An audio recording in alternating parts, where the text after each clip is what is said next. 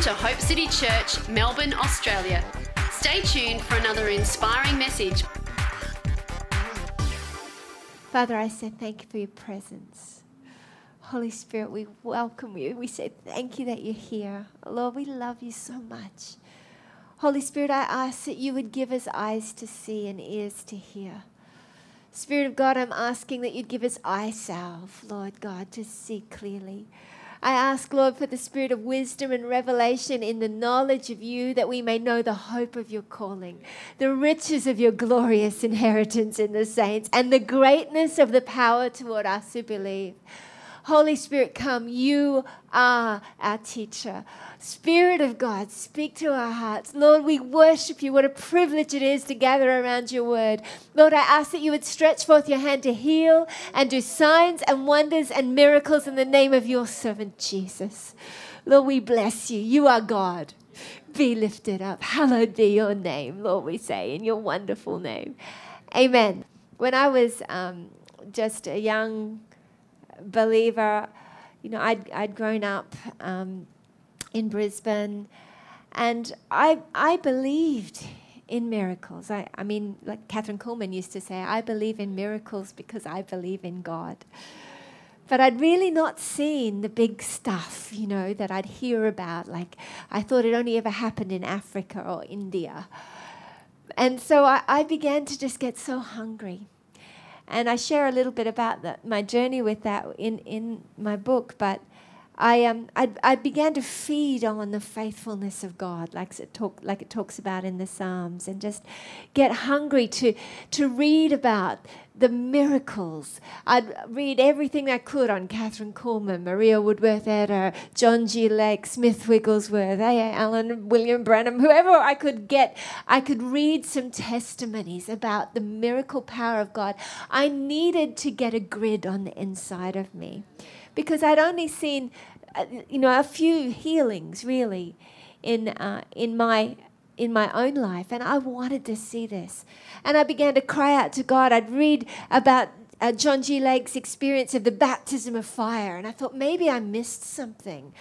I'd gotten baptized with the Holy Spirit when I was about 14, having been saved when I was 12, and I went out the back with the pastors and a whole bunch of people, and I expected tongues, and tongues is what I got. And I thought, and then now in prayer meetings, I can pray like everybody else. And that was my expectation, and that's what I received. But when I would read about the miracles that these guys saw, I'd think, did I miss something? And I didn't know. I didn't have the theology, but I began to cry out, Holy Spirit, baptize me with fire. And I got so hungry, and I got so desperate. And he did. And he did. And I've never been the same again. Oh, God. And that's what I want for you, that he would set your heart ablaze. And, I just feel so grateful that the Holy Spirit is so patient with us, that he's so kind. Because he is so good at teaching us. He takes the weak and foolish things of the world and confounds the wise. Hooray. I am a perfect example. And he takes. I used to think I was a difficult case. I had this idea about me that I was just a difficult case. I was so insecure, and I was so and so had such a messed up view of who I was. I'd come from a background of abuse and rejection and abandonment, and I was always so insecure. But you know what? Perfect love casts out fear. And that's the answer to insecurity, which is wonderful. Thank you, God. I married my husband when I was 20, and he is a most wonderful man, such a godly, empowering man. And but when I married him, I thought, this is awesome. Finally, somebody has committed till they die to love me. And for an insecure person that had really been seeking someone to love them, I was like, gotcha. He has to love me till he dies. Legally, he has to love me till he dies. And the next thought that I had then was like, what if he does die? And so I just started to have this secret fear that would just be gnawing on the inside. What if he dies? What if he dies? Who's going to love me then? And I was terribly codependent, and he'd go away on business trips and I'd be up at 2 a.m. with babies on my hip saying, how could you be away? How could you leave it? Poor fellow. God bless Tom. He's a good man. But the Holy Spirit is jealous to be for us what we crave, what we long for. There is not a person on the planet that can fill your need for love like you really need it. I have a wonderful husband. I have great family. I have great friends. I have a beautiful team. But all of those people can never really understand me and fill my need for love. All they can do is external. But there is one who lives on the inside of me, who knows me completely, and he gets me. Complicated as I am, he gets me. He understands me. And he walks with me, and he's jealous to comfort me all the time in the big stuff and the little stuff, and it's so wonderful. But the Lord came and he set me free from that fear that I had. And I won't share my testimony tonight because it takes a bit of time. But I want to tell you tonight, the Spirit of God is here to set you free. He's here to set you free from fear. The wonderful thing about Jesus is that he sets you free from you. So no matter what you've thought about yourself, there is real hope. Because he is amazing. And we have been crucified with Christ, and it's no longer we who live, but Christ who lives in us, and he's amazing. And he wants to day by day, moment by moment, help you know and understand that as believers in Christ, you too are amazing. You are altogether lovely. Hallelujah.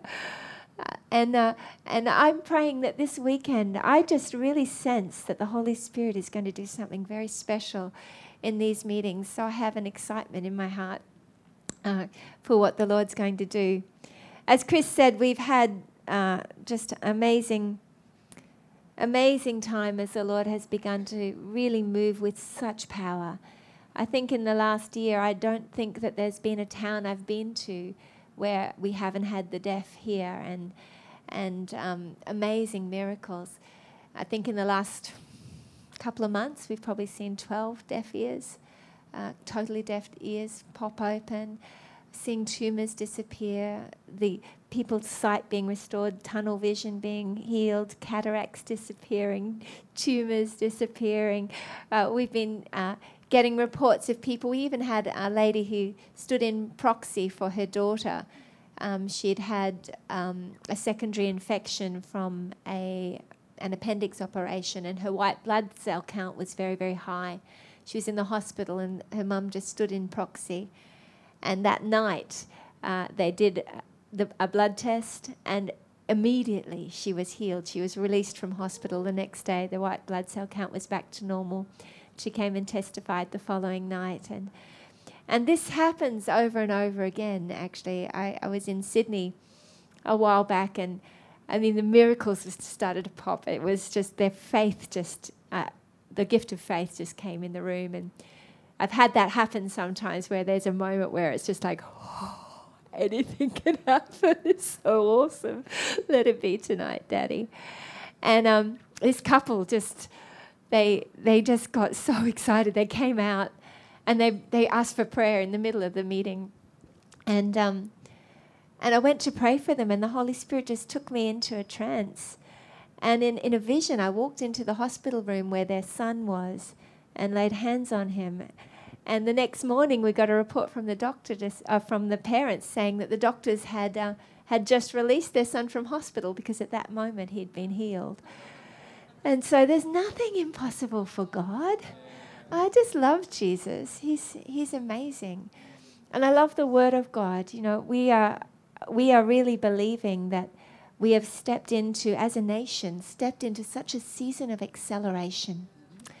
And in this season of acceleration, I believe we've got to be very careful to remain anchored on the Word of God. Jesus Christ, the testimony of Jesus is the spirit of prophecy. And Jesus is the way, the truth, and the life. No man comes to the Father but by him. And he is the rock on which we build all our foundations, all our doctrine, all our theology must be built on the rock, who is Jesus. And Jesus is the answer.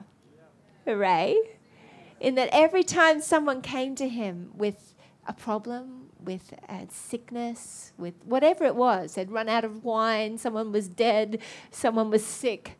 Every time someone came to Jesus with a problem saying, "Help me, Lord," without fail in the scripture, without fail, Jesus manifested himself to them as the answer. And any doctrine we try and build that exalts itself against the knowledge of who Jesus is, and Jesus is the answer. Very good. You're going to catch on. I like it when we're interactive. Hallelujah. So you can talk back to me. I'm not a TV. You can talk back. So Jesus is the answer. And in everything we believe, I believe we've got to come back to the simplicity of Christ and him crucified. And if it doesn't line up with that, then we don't want it. Hallelujah. Because he is more than enough. I tell you, if you would just start to embrace your inheritance, you wouldn't need anything else. Hallelujah. Because it is more glorious than we've ever understood. I've been praying recently that we'd be fully aware and fully awake. And I really believe that we are living in a time where the Holy Spirit is quickening. You just shared it there. We're sensing the same thing. There's such a hunger and there's such a freshness of, I believe, the simplicity of the gospel. And myself, I've been on this little journey. I don't know if any of you saw a word on the Elijah list recently that I just released about the raw gospel. And I've never been particularly fussy about stuff. I like food. But I felt just recently, a couple of months ago, just to stop eating processed sugar. And, you know, if you like sugar, no worries. But it was just something I wanted to do. So I started to do that, and I realised my tastes started to change. And in Brisbane particularly, I don't know what it's like here in Melbourne, but there's a real culture of wanting to eat organic and raw food and not processed food, all that sort of stuff. If you haven't experienced it here in Melbourne, it's coming. There's just this hipster culture that just wants the raw, the non-GMO, the organic, and don't get freaked out if you're not like that. It's okay. But that's sort of a natural occurrence that's happening in Western society right now. And I believe it's a prophetic sign in the natural of something that's happening in the spirit. That the people of God are hungry, not for the processed, the filtered, the added to, the watered down. They want the real and the raw. Hallelujah. They want the organic. They want the real. They want to view the Word of God not with the lenses of past doctrine, but they want to just read it as it is and have it raw and real and organic. And I know that the Spirit of God is doing this. I've had the privilege of spending a bit of time over the last few weeks with Todd White. And anyone know of Todd? And he came and did a conference for us. And then the following week, I was in the US doing a conference with him. And I've just been so blessed to be around people who are speaking very much the same language and living a life that is just, I just want to know Jesus more. And we ourselves are in an amazing outpouring in Brisbane. So many people are getting saved. The fish are just jumping into the boat. It's really so exciting what God is doing. But people just want to talk about Jesus. They want to feast on it. They want to eat it.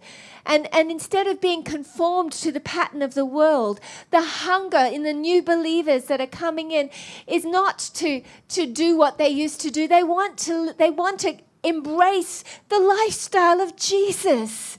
They get saved and their thought is, who can we tell? Who can we pray for? They want to pray for the sick. They want to release the kingdom of God. They want to talk about the gospel. They are wanting to be discipled in what does life look like when you're a believer. And the believers are waking up to the reality that for many years, many have been living half asleep, unaware of what it actually means to have become a child of God, to have as our inheritance His kingdom. The greatness of the power toward us who believe. I read the Bible now and it's just like I'm reading through new lenses. It's like, we can have this. We can have this. This belongs to me. This is available. Why would we do anything other than live a life full of power and love and glory? Hallelujah. The kingdom of God is righteousness, peace, and joy.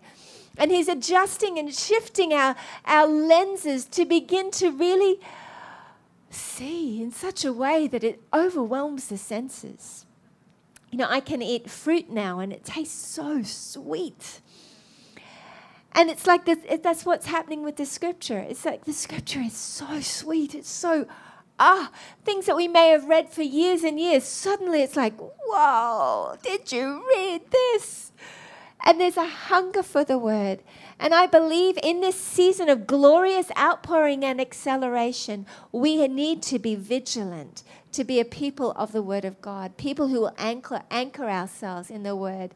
I like to listen on the audio Bible. I like to study it that way. I like to snack on it. I like to, you could have Colossians for breakfast. I like to just ask the Holy Spirit where to read when I get a spare moment. And I love it. I'm doing a chronological read through on my audio Bible and I'm just enjoying the Word of God. But without it, there are a lot of clever teachers around that can come and they can sound really good.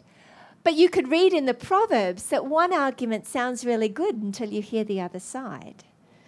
And the Word of God will bring you the truth. Hallelujah. He's like a Holy Ghost chiropractor that just sorts you out when you read the Word. You go, oh, yeah, that's right. I can listen to some really persuasive, clever arguments and then go and look up the Word of God and go, aha. Jesus is the way, the truth, and the life. Amen? Amen. Ooh, I like it here. I feel very free. I believe the Spirit of God is here in the house. Where the Spirit of the Lord is, there is liberty. Shalabukura. I get happy sometimes, and that's okay.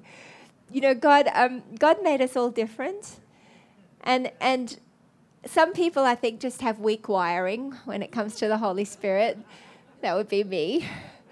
And He likes our personalities too. And if somebody tells me really good news, my natural personality is to get excited. But, my husband's quite different. He's a Finn, and anybody who knows about Finnish men know that they're quite stoic, and his personality is very different. And the Holy Spirit could be doing something amazing and he'd be having an encounter in heaven, and all you might know about it is maybe a little tear trickle down his face. But the Holy Spirit touches me and I'm jelly on the floor or shaking or laughing or screaming or squealing and that's okay. And you don't have to be like anybody else. But what the Holy Spirit does want is He wants to unlock your worship as you were created to worship God. That is, He's looking for you to respond to every time there is something revealed more about Jesus, that we would respond with a spontaneous response to God that would be worship. So if I hear a good revelation about something, or if I hear a testimony, it manifests a new revelation of Jesus to me. It shows me something more about Jesus, and my personality wants to go, oh, wow, or whatever I might do. And God considers that true worship because it's a genuine, spontaneous response to the Spirit of God revealing Jesus to me. Hallelujah. So that being said, throughout this weekend, if you get any revelation come that makes your heart go, ah, don't be polite. Just let the worship flow. Hallelujah. And let the Father receive what he deserves. Amen. Hooray. Oh, I like your people too. This is good here. Romans chapter 8. Oh, if you haven't read Romans 8, read it 10 times. It's so delicious. Oh, yum. Yum, yum, yum. Very good food. Romans chapter 8. I was just reading this on the aeroplane. So we'll start here because I'll share. It was pretty sweet. Verse 5. For those who live according to the flesh set their minds on the things of the flesh, but those who live according to the Spirit, the things of the Spirit. For to be carnally minded is death, but to be spiritually minded is life and peace. Because the carnal mind is enmity against God, for it is not subject to the law of God, nor indeed can be. So then those who are in the flesh cannot please God. But here's the good news. But you are not in the flesh, but in the Spirit, if indeed the Spirit of God is in you. Yeah. Hooray! See, that was worship. If you were reading this with a raw lens, you'd be like, oh, sweet. Now, if indeed anyone does not have the Spirit of Christ, he's not his. And if Christ is in you, the body is dead because of sin, but the Spirit is life because of righteousness. Hallelujah. Oh, it just gets good. The whole book. Oh, so good. But this revelation of who we are in Christ is so important today because God wants to release his glory in a way that is unprecedented. You know, if you look at history, you can read about the book of Acts and all the miracles and the glory and people getting healed as Peter would walk past. And we'd read about the miracles. We'd read Jesus saying that greater works than these shall they do. But then as you do a study through history, bit by bit, revelation was lost. Things were added. Teachings were added. Ideas, man-made rules and regulations came in. And bit by bit, the glory diminished until they got right down to the Dark Ages and they began to tell people, hey, look, you couldn't possibly understand the Bible. Don't even bother reading it. In fact, I don't think it should be legal that you read the Bible. And they took the word of God away. But then bit by bit, we began to see the restoration of truth. You'd have Wycliffe and you'd have the Reformers, and it's just a wonderful study to watch and see. And the price that was paid for the restoration of truth. You know, the religious spirit is a nasty thing. It masquerades as righteous, but it's ugly. The kingdom of God is righteousness, peace, and joy, not man-made regulations. But bit by bit, breakthrough came as truth was revealed and revelation came. But if you do a study of these major restorations of truth, you will see something very interesting, that there is a magnificent acceleration in the restoration of these truths. It's snowballing. And it's snowballing at such a pace. It's very exciting. That I believe the heart of God was never to bring us back to the book of Acts. You see, God says in Isaiah 61, for your former shame, pain, and disgrace, I will give you double recompense. I believe the heart of God was never just to bring us back to the place where the church was birthed, but he wants to do double. He wants to do exceedingly, abundantly, above all you can ask, hope, or imagine.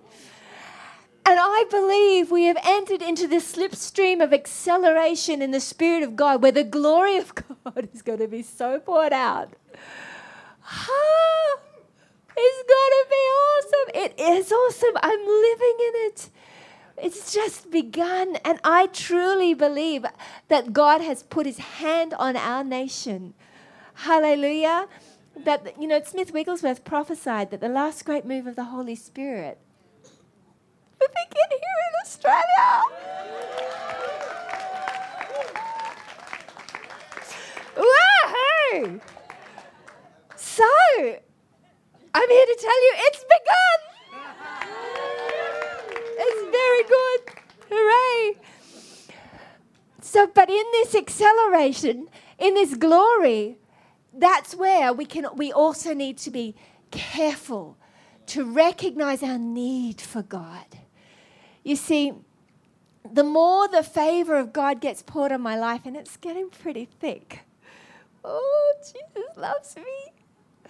God told us to start a TV program, and so we've just been offered free airtime at the prime spot on TBN for free. Sid Roth has said he's given us his prime spots, 11 a.m. on Sundays and 7 p.m. Sundays in America, for free all over the world. And it's like, oh, God, Jesus, you're so awesome. And, I mean, there's like crazy, glorious favor happening. But the more that God does, the more my heart goes, oh, God. Oh, God, I need you, Jesus. Which is the way it's supposed to be. But that's why I've been praying for probably the last 12 months now. Holy Spirit, give me eye salve to see. You see, in the book of Revelation, in Revelation 3, the Lord was addressing people who had developed an attitude that I'm rich and full and have need of nothing. And he was saying, but you need to ask for eye salve. And I believe in this season as we are about to see amazing things. I've had reports of people being healed just as I walk past them, which is so amazing. But in these times where we're seeing this sort of outpouring and the miracles and the glory, we need eye salve more than ever to recognize our need for the Holy Spirit. You see, the more we need him, the more we'll go and get. He's laid a banqueting table before us in the presence of our enemies, but if we don't recognize how hungry we are, we won't go and feed. If we don't know our hunger, if we don't know our need, we won't go and get it. And many have been feeding and feasting and filling up on the worldly stuff, unaware that they were created for greater glory, unaware of what really is available and accessible. And that's why I'm praying, Lord, awaken my heart. Wake me up to truth. I had an experience a while back. I kept seeing the numbers 11:11, and I'm in the prophetic circles, and people have been talking about this for years, and I never really paid much interest in it. But then recently again, I was seeing 11:11 all the time, and I thought, Holy Spirit, are you trying to say something? I spend time with Cindy Jacobs, and she just challenges me. She'll say, did you see that number plate? Did you hear what God was saying? And I'm like, no. I wasn't looking. So I'm trying to pay more attention when the Holy Spirit draws my attention to stuff, And so I said, okay, Holy Spirit, what's this all about? I looked up every scripture I could find. Nothing seemed to make sense. Then I thought I'd ask for help. Holy Spirit, help. And he just said, go to John 11:11. And as I turned there, it says that Jesus was saying to the disciples, my friend Lazarus sleeps, but I go that I may wake him up. And the Lord began to speak to me about the fact that he wants to wake us up. And the word Lazarus, the name Lazarus, actually means God is helper. And the Holy Spirit began to speak to me. I want to remind you, and I want to wake you up to the help that's available to those who will ask. The Holy Spirit is so jealous to help you. He's so jealous to help you in the big stuff and in the little stuff. And he wants to walk with you. He wants to talk with you. He wants to wake you up to his help so that you can walk in resurrection power. So now every time I see 11:11, I remind myself, Holy Spirit's helper. Holy Spirit, you're actually jealous to help me. While I'm looking around trying to find the solution here, there, and everywhere, when I'm trying to talk to people to figure it out, when I'm anxiously figuring my way through things, you are standing there behind me, beside me, jealous to help me. And I want to be aware. I want to be aware. I want to talk to you. I want to know your help. I want to ask you all the time. I want to be aware of my need so I can get the help that I need. You see, he gives us everything pertaining to life and godliness, but it comes through the knowledge of him, the knowledge of who he is, our helper, our wonderful Jesus. Hooray. Anyway, I'm just sharing with you my favorite stuff. So let's have a little look. Shakarabasa. Let's have a look at 2 Peter chapter 1. Are you happy? Yeah. If you're not, the Holy Spirit knows how to help you. He really does. I like Brian Simmons' translation of Psalm 38. He says, you know our deepest longings and our greatest desires. My tears are liquid words, and you can read them all.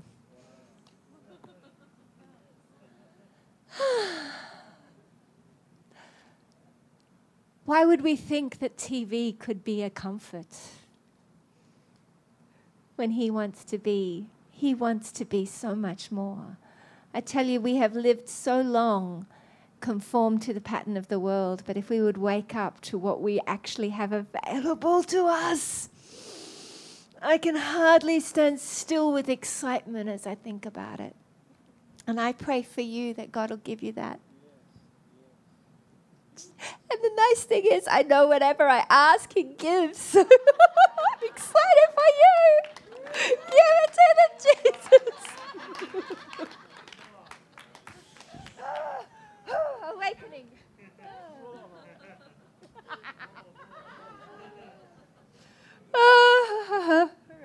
Hallelujah. I'm not mad, I'm just happy. Shalebosoko. Selah. Pause and think about that. Have it. 2 Peter chapter 1. Verse 2. Grace and peace be multiplied to you in the knowledge of God and of Jesus our Lord. Oh, yes, please. Thank you, Daddy. As his divine power has given to us all things that pertain to life and godliness through the knowledge of him who has called us by glory and virtue, by which have been given to us exceedingly great and precious promises, that through these you may be partakers of the divine nature, having escaped that corruption that is in the world through lust. Hooray. And then he goes on and he talks about the virtues of God. And then he says this, for if these things are yours and abound, you will neither be barren nor unfruitful in the knowledge of our Lord Jesus Christ. For he who lacks these things is short-sighted, even to blindness, and has forgotten that he was cleansed from his old sins. You know, I used to read scriptures like I read before in Romans 8 or here, and I'd read it with a lens of works. I'd read it with a lens that said, well, you know, I sometimes live according to the flesh. I don't even know if I'm really saved, you know. And then I'd feel terrible. And then I'd read the promises of God that were for the righteous, and I'd go, rats. Oh, well, oh, God, help me. Anybody know what I'm talking about? And I have a rather sensitive nature. And I was just being kicked around by the devil. I'd read stuff in the scripture. Those who are born of God do not sin. I'd go, oh, God, I wasn't being born of you. I didn't understand. Oh, but I've got such wonderful news for you. Oh, stay tuned. He says here, if you lack any of these things, any of these virtues, basically, if you lack any of the virtues of the divine nature, and let me just explain what the divine nature is. It's Jesus.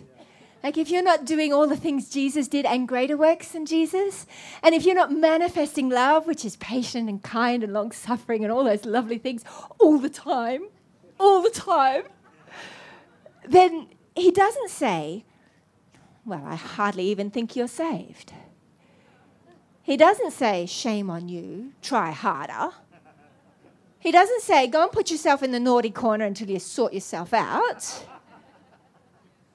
He says it's because you've forgotten that you've been cleansed from your past sins. It says something similar in the book of James, if you want to turn there. Ooh la la paha.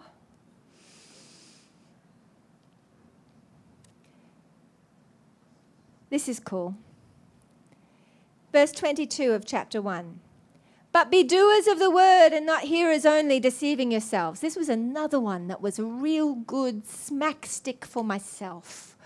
I would get beaten up by this. I'm not really a doer of the word. God, I deceive myself. I'm a hearer and I'm not a doer. Oh God, woe is me. I'm going to try harder. And the more I try, the worse it gets. And anybody know what I'm talking about? But you keep reading. He says this, for if anyone is a hearer of the word and not a doer, he is like a man observing his natural face in a mirror. For he observes himself, goes away, and immediately forgets what kind of man he was. But he who looks into the perfect law of liberty and continues in it, and is not a forgetful hearer, but a doer of the work, this one will be blessed in what he does.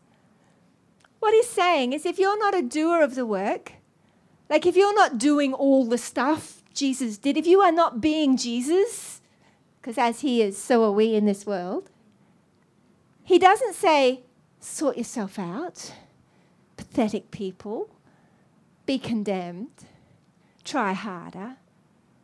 He tells us it's because you're like someone that's looked in the mirror and then walked away and forgotten what you look like. He's saying the same thing as Peter, that basically this is a deception. If you're not living in the divine nature and doing all the works of Jesus, the reason is that you've forgotten what you look like. It's in the book. It's there. It's like multiple times. This is not some strange doctrine. It's in Romans. It's in James. It's in 2 Peter. It's everywhere. And I believe that the Spirit of God is wanting to awaken us to the truth that we've been made free. That's exciting. Yeah. Some of you are still thinking, am I a doer of the word? If you aren't measuring up, it means that you can get excited because there is revelation to come that is going to cause you to step into a life that is more abundant you've ever imagined. It means that the Spirit of God wants to wake you up to the truth that you have been set free from sin. That in Christ, hallelujah, I have been crucified with Christ. It's no longer I who live, but Christ who lives in me. Hooray! Like we can quote that Sunday school scripture. Raw gospel. It's no longer me who exists, but Christ who lives in me. Like seriously. You should be exceptionally happy I'm here.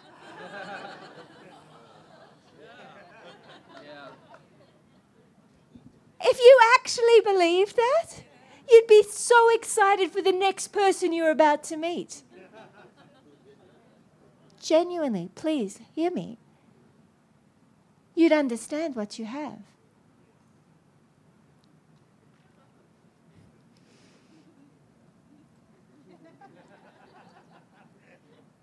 So trying to keep it together.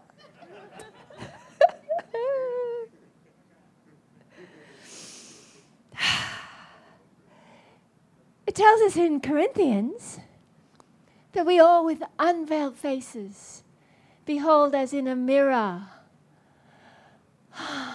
the glory of God. When you look in a mirror, what do you see? You see what you look like. And the Bible tells us who our mirror is to be. It is to be Him. As He is, so are we in this world. By grace we have been saved through faith, not of works, lest anyone should boast. Therefore, as a man thinks in his heart, so is he. The Father is asking us to wake up and realize that the just shall live by faith. That's not just a good scripture that was great for the Reformation. That is for you today.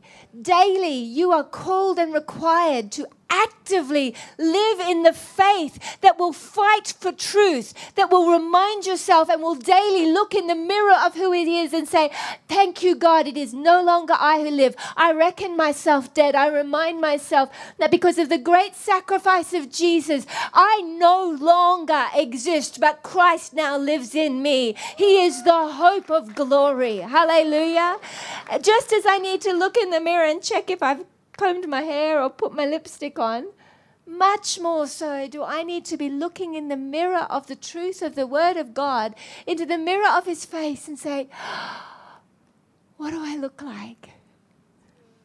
When temptation comes against me, instead of feeling bad like I used to do, oh God, I can't believe I had that thought, I can't believe I'm so tempted to be judgmental or angry or whatever it is. Instead of letting myself become defined by temptation, I am now able to let temptation be the thing that causes me to sharpen the sword and get it out and say, actually, I used to be somebody that gratified the desires of the sinful nature, Ephesians chapter 2. But that's not who I am anymore. Hooray! Romans 8, I can pull it out and say, temptation's coming. And he's so sneaky. I've often had the devil try, like, with this isn't working. So he'll come on the same theme with old themes again. And you go, you're just overplaying your hand here. This is ridiculous. You're trying to get me to buy into the lie that that's me. That's who I am. I have this weakness. I'm this, I'm terrible. Actually, no. That's who I used to be. I used to be somebody that lived according to the flesh, but the Bible tells me that now that I've been born of God,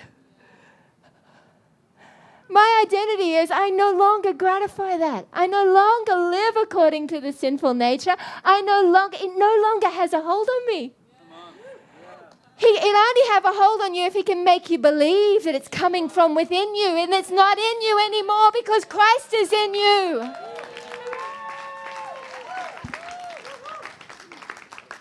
Hip, hip, hooray. That's happy dance, worship worthy. Yay, Jesus. Isn't that great? Instead of having to be defined by the stuff that comes, you simply can allow it to sharpen your identity. You must live by faith. And you must actively fight the good fight of faith that causes you to rise up and say, no, I am not going to allow that condemnation to creep in. I'm not going to allow that stuff. That's not who I am anymore. And as I think in my heart, so I will be. My actions, my thinking change when I actually start to believe it, actually be somebody who lives by faith.